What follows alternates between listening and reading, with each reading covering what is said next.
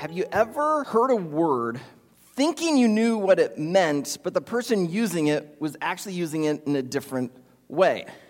I was a child out of the 80s, and Michael Jackson was a big popular pop star, and he had a song called Bad, meaning good. You know, my friends and I, we'd go, oh man, that's bad, but it meant good. Well, I went into my daughter's room yesterday, and I said, hey, are there any words like this? And she's like, oh, she starts thinking. I'm thinking, like, what did all the cool kids say? Because I need all the help I can get. And so I learned bay. Now, I'd heard this, but when you hear the word bay, you think like a big body of water. But no, that's not what it means. It's spelled B-A-E. And I thought it was like short for baby, you know, because you might hear a lot, oh, man, that's my babe. He's my bae. But then I'd find out that you could call pizza your bae or Netflix your bae. And I discovered, Megan informed me, that BAE actually stands for before anyone or anything else. B-A-E. That's my BAE. All right, so now you can go be cool too. All right, but she wasn't done. She says, oh, yeah, there's another one, ship. And in my head, there's a great big vessel sitting in the bay. And she's like, no, this is when you see a boy and a girl, and you can tell they kind of like each other, and you think they should get together, and you say, I ship that. Because you think they should be in a relationship. So I ship that. Yeah, I was just as confused as all of your looks right now. All right, so ship. Well, today we're going to be talking about the gospel. And this word kind of gets thrown around.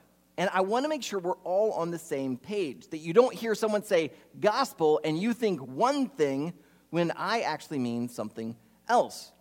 Because you see, sometimes the gospel refers to one of the first four books of the New Testament, Matthew, Mark, Luke, or John. If you go to a liturgical church, they would have their gospel reading for the morning. For some, gospel is like what someone might say, like it's a synonym for truth. You'd say, oh, whatever he says, take it as gospel. For some, it's a genre of music.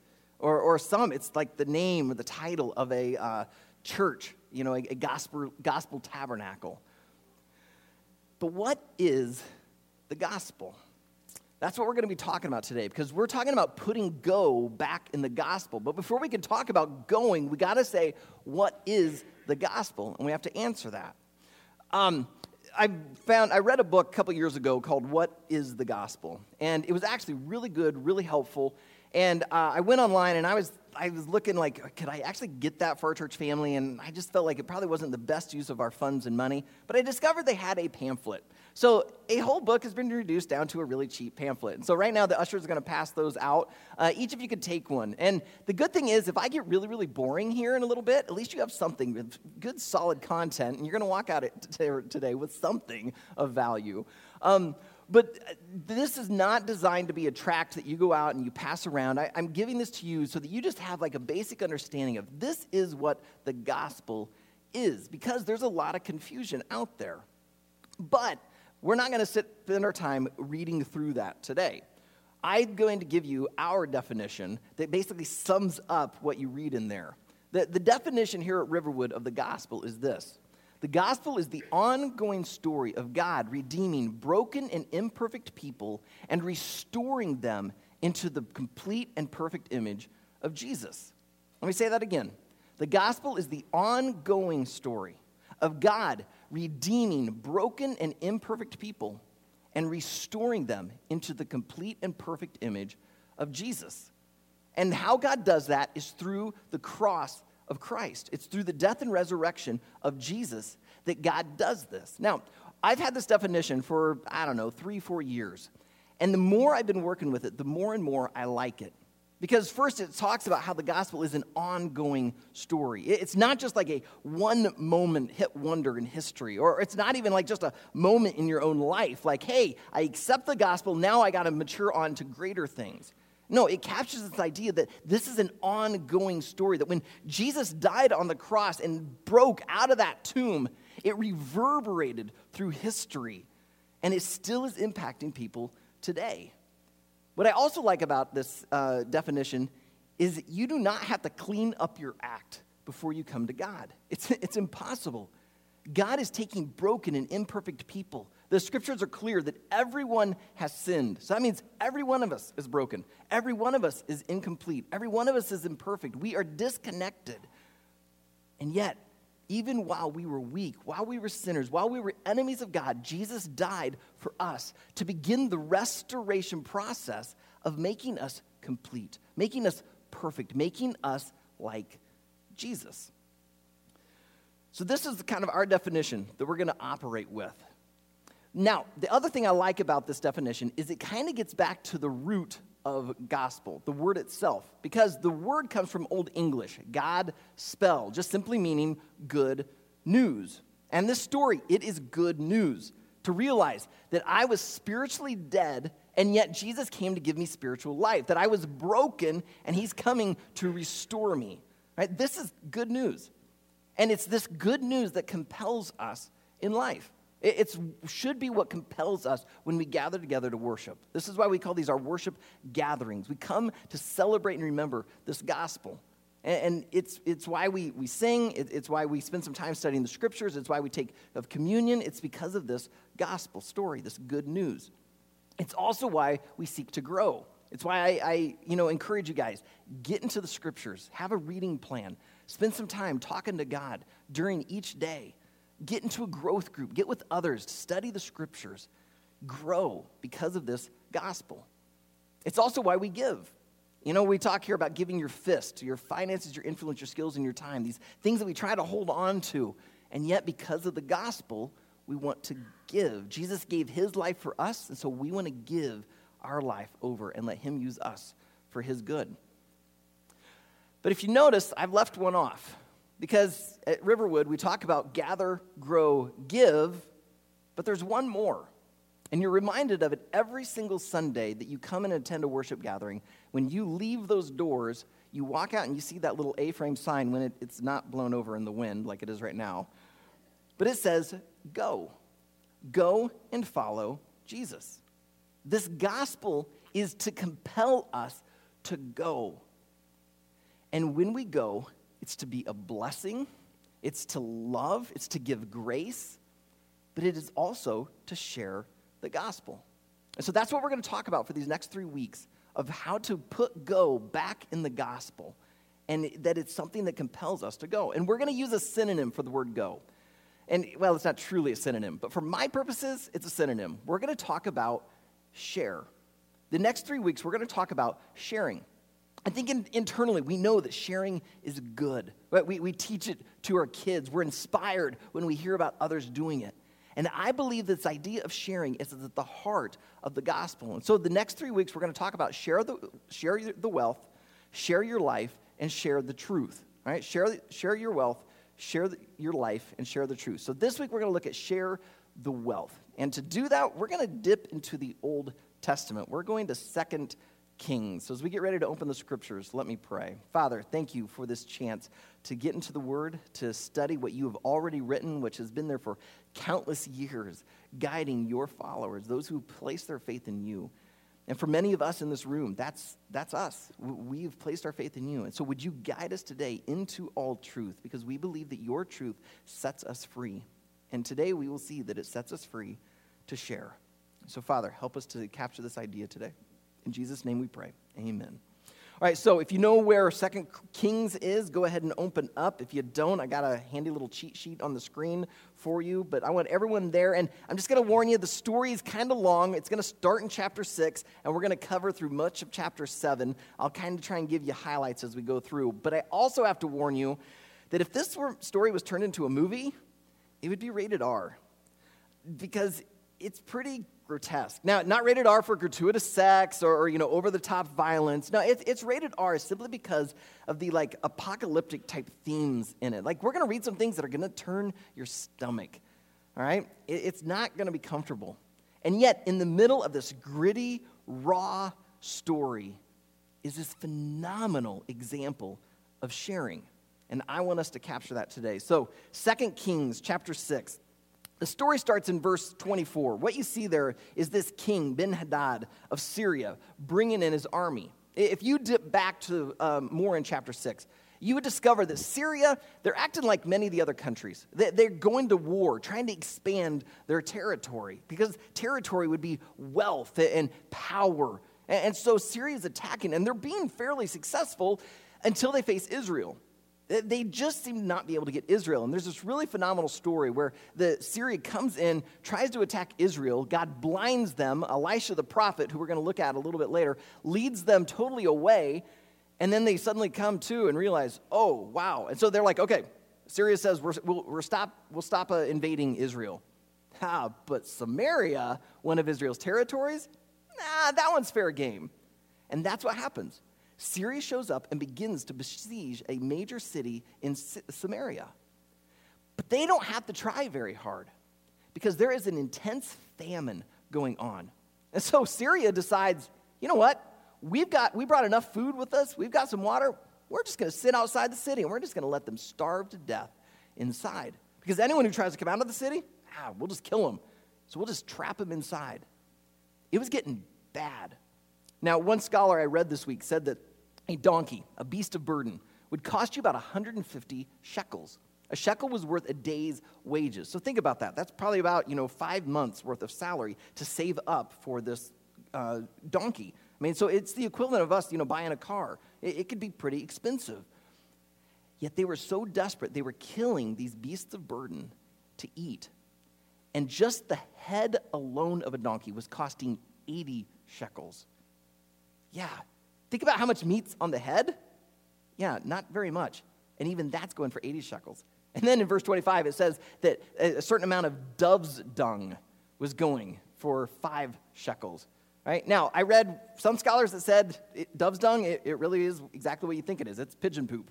Right? And somehow they were like baking it and eating it. I mean, yeah, just, gross. Now, a couple other scholars, they said, no, it's actually the pod of a plant that they were, that they called dove's dung, but even that normally wasn't eaten. The point is, they were so desperate, they were eating just disgusting things. But it actually gets worse. And that's where we're going to pick it up. Verse 26. Now, as the king of Israel was passing by on the wall, a woman cried out to him, saying, "Help, my lord, O king." And he said, "If the Lord will not help you, how shall I help you? From the threshing floor or from the winepress?" We're going to put pause on there for a second.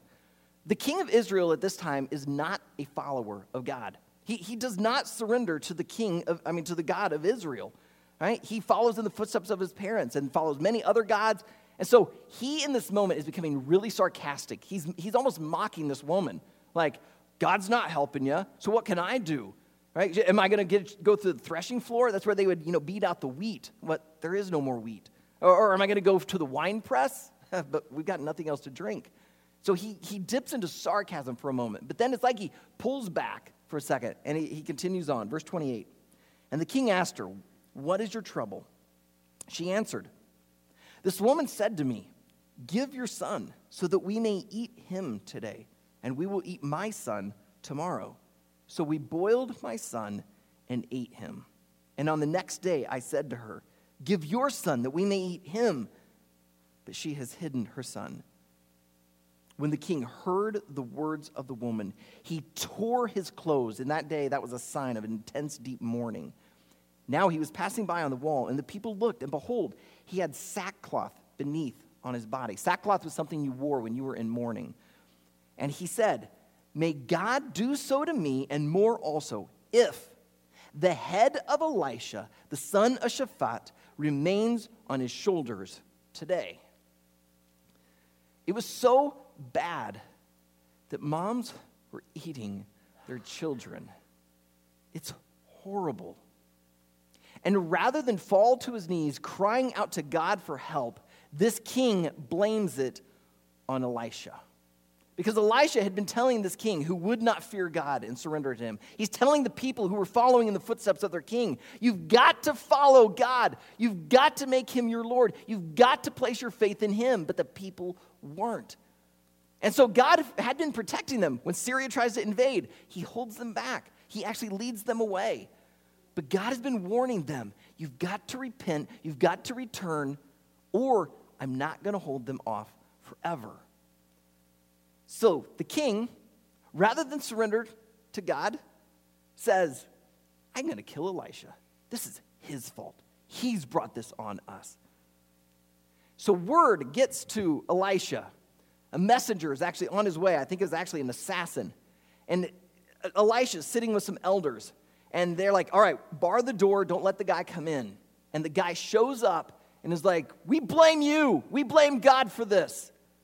And suddenly Elisha says, hey, God has something to say to you. Chapter 7, verse 1. But Elisha said, hear the word of the Lord. Thus says the Lord, tomorrow, about this time, a seah of fine flour shall be sold for a shekel, and 2 seahs of barley for a shekel at the gate of Samaria. Now, you can imagine this messenger's response, like, what? Like, this has been going on for weeks. Elisha, you don't realize how bad it is. Like, a donkey's head is going for 80 shekels, and now you're saying a seah of flour, about 7 quarts, enough to make bread for weeks, is going to go for 1 shekel? No way. You're a dead man. So, we pick up the story in verse 3. Now, there were 4 men who were lepers. If you don't know what a leper is, it was someone who was suffering leprosy. Leprosy was just a general name given to these different types of skin disease.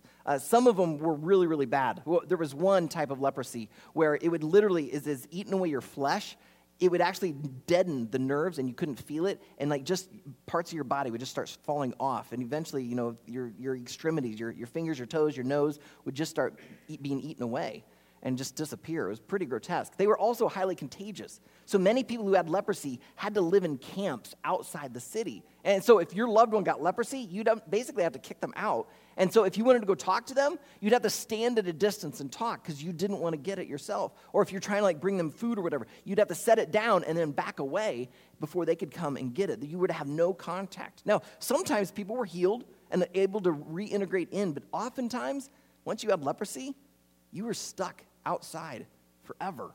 And so we're going to hear about these 4 lepers today. So these 4 lepers were at the entrance of the gate. And they said to one another, why are we sitting here until we die? If we say, let us enter the city, the famine is in the city, and we shall die there. And if we sit here, we die also. So now come, let us go over to the camp of the Syrians. If they spare our lives, we shall live. And if they kill us, we shall but die. And so they arose at twilight to go to the camp of the Syrians. But when they came to the edge of the camp of the Syrians, behold, there was no one there. For the Lord had made the army of the Syrians hear the sound of chariots and of horses, the sound of a great army, so that they said to one another, behold, the king of Israel is hired against us, the kings of the Hittites and the kings of Egypt, to come against us. And so they fled away in the twilight and abandoned their tents, their horses, and their donkeys, leaving the camp as it was, and fled for their lives. And when these lepers came to the edge of the camp, they went into a tent and ate and drank. And they carried off silver and gold and clothing and went and hid them.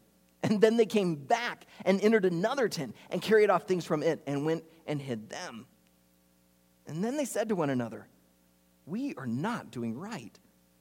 This day is a day of good news. If we are silent and wait until the morning light, punishment will overtake us. So now, therefore, come, let us go and tell the king's household.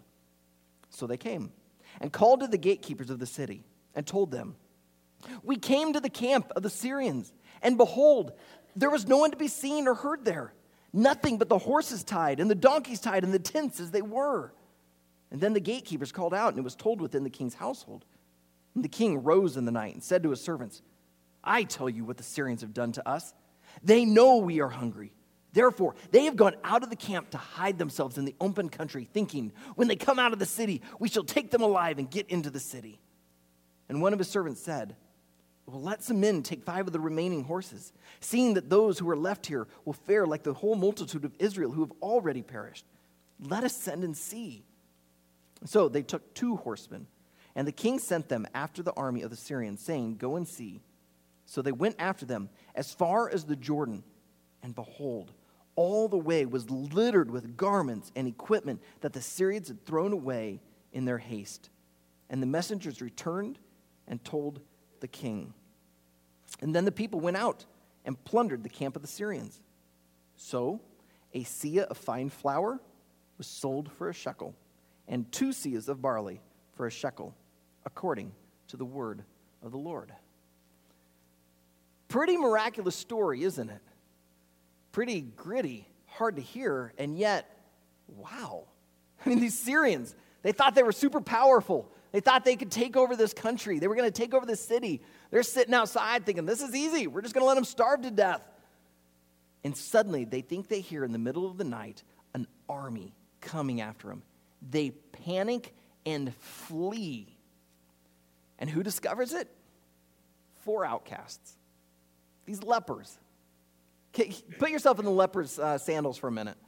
Right? They first of all, they're probably not going to be allowed into the city. But even if they could get in, there's no food, so they're going to starve there.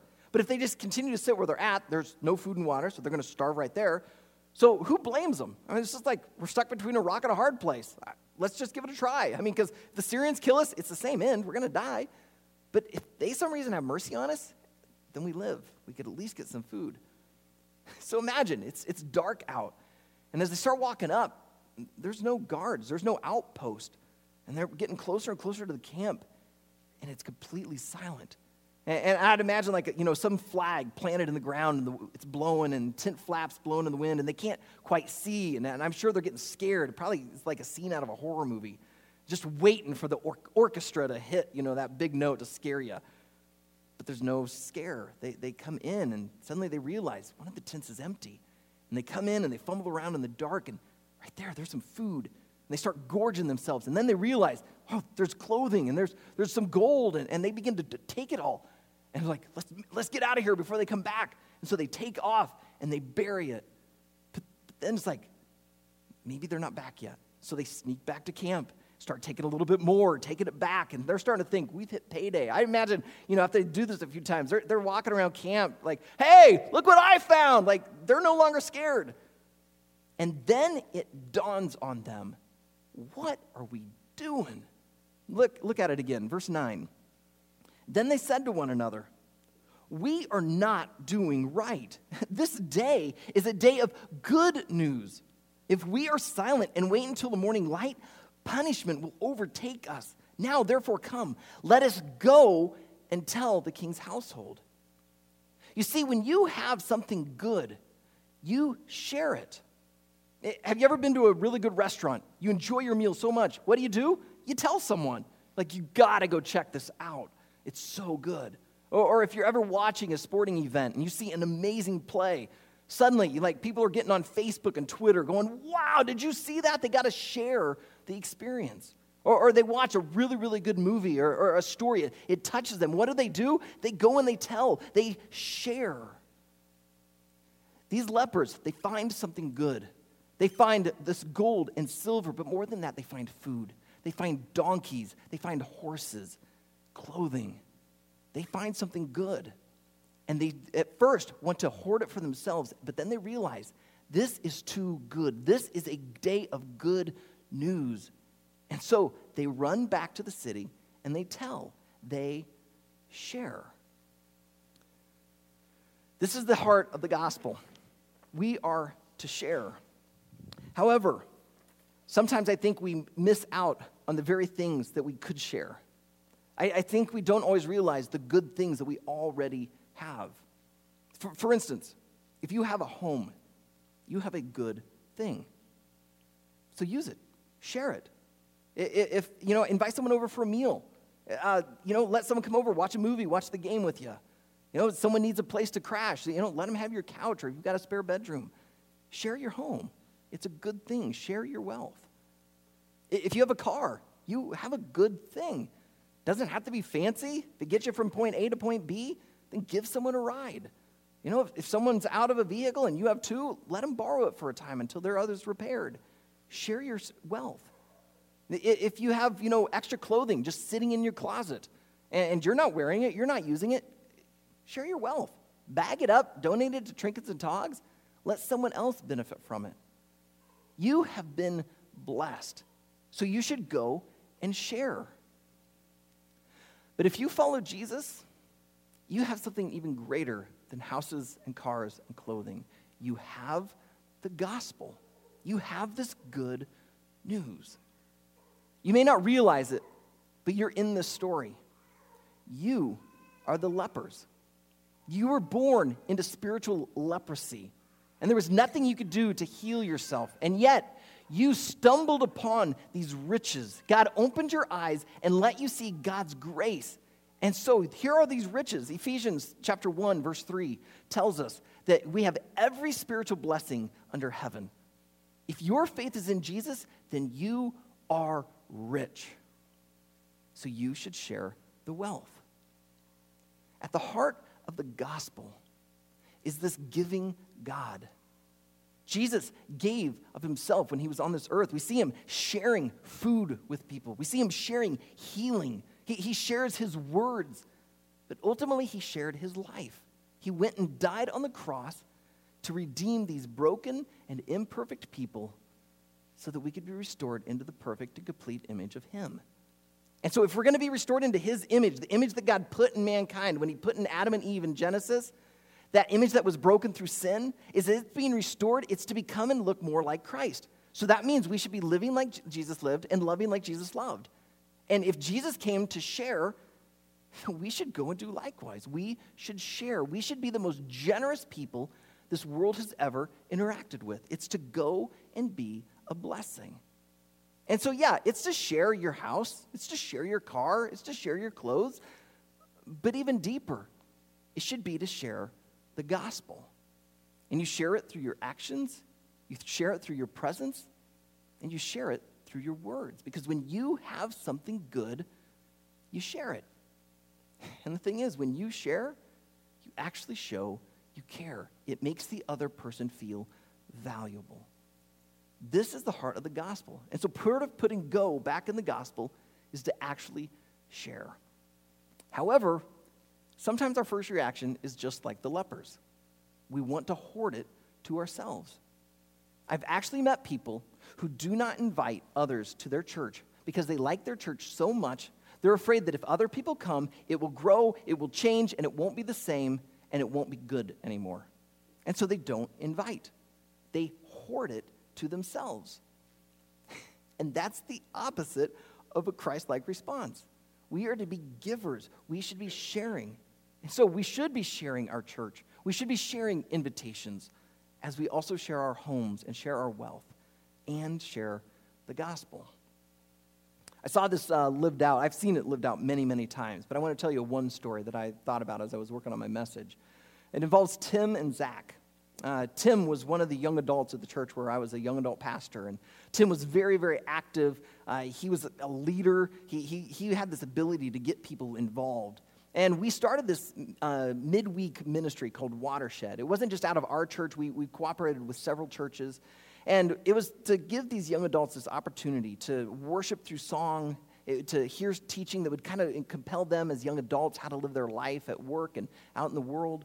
And then one of our big emphases was to connect into a local church. And so we began, and it was a good thing. To this day, I can go on Facebook, see a number of people that were heavily involved in Watershed, and I see the connection. They look back on that time fondly. It was a really good thing, and we saw God do some really awesome things. So it would be easy for someone to want to hoard Watershed for themselves. So when Zach showed up at work as a new, fresh out of college rookie, and he ends up being put in the same area as Tim, Zach finds out that Tim is a Christian.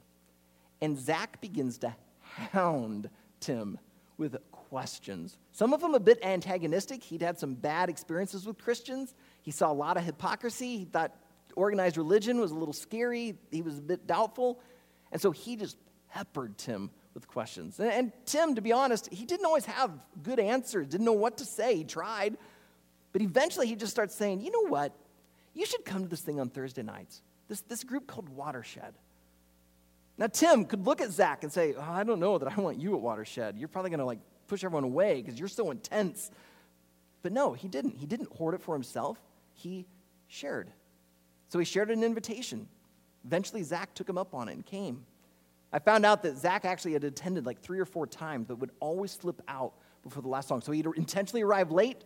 He'd slip out early because he still wasn't too sure about this. But finally, after about 4 weeks, he actually stuck around.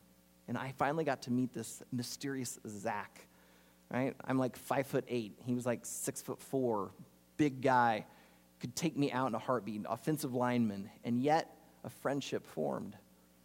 And so one day we went out for lunch, and I wanted to get to know this guy. And so I'm like, Zach, tell me about yourself. Like, where are you from? Tell me about your family. And he just looks at me and smiles and goes, we don't have time. And he launches right into his questions. We spent the next hour just intense, like, what about this? What about this in the Bible? What about this in science? What about this? Just peppering me. We ended our time with me saying, hey, if you have any more questions, email. Just send me an email, and I'll try and do my best. But the biggest thing for you is you got to understand the gospel. About 2 weeks went by. I didn't hear from Zach. Kind of wondered, what's going on? So I shot him an email saying, hey, how you doing? Haven't heard from you. And I get an email back that basically said, I'm now a follower of Jesus. I realize it's true. He'd found Jesus. He began to follow him. All because Tim was not pushed away by Zach's intense questioning. Instead, he shared Watershed. He shared his life. He tried to share his answers. And then I had a chance to sit with him. And I shared the gospel. And Zach responded. Zach is now married to Erin. I had a chance to officiate their wedding. Also had the joy of baptizing Zach, which was really hilarious as he stood like this, and I'm trying to dunk him. I think people didn't think I would get him up. But he now still follows Christ. Their first daughter was born with Down syndrome. They ended up becoming very actively involved in a group of parents with Down's kids, ended up becoming the president of the organization. They actually adopted another little girl from Ecuador who had Downs, and now they've had 2 more kids. Their 4th one was just born in December. They're doing great, and they're following Jesus. But I sometimes wonder, where would Zach be? What would his life be like if Tim hadn't shared the wealth, hadn't shared an invitation to Watershed, hadn't tried to share answers? What would have happened if I would have just kind of pushed Zach off, not done lunch, didn't share the gospel with him? What would his life look like? You have the opportunity to impact this world, but it's because you have something good. Many of you have homes, you've got cars, you've got clothing, you've got food. You should be sharing. But more than that, if you say, I follow Jesus, you have the gospel. And the gospel is not just some story designed to tantalize ears and entertain eyes.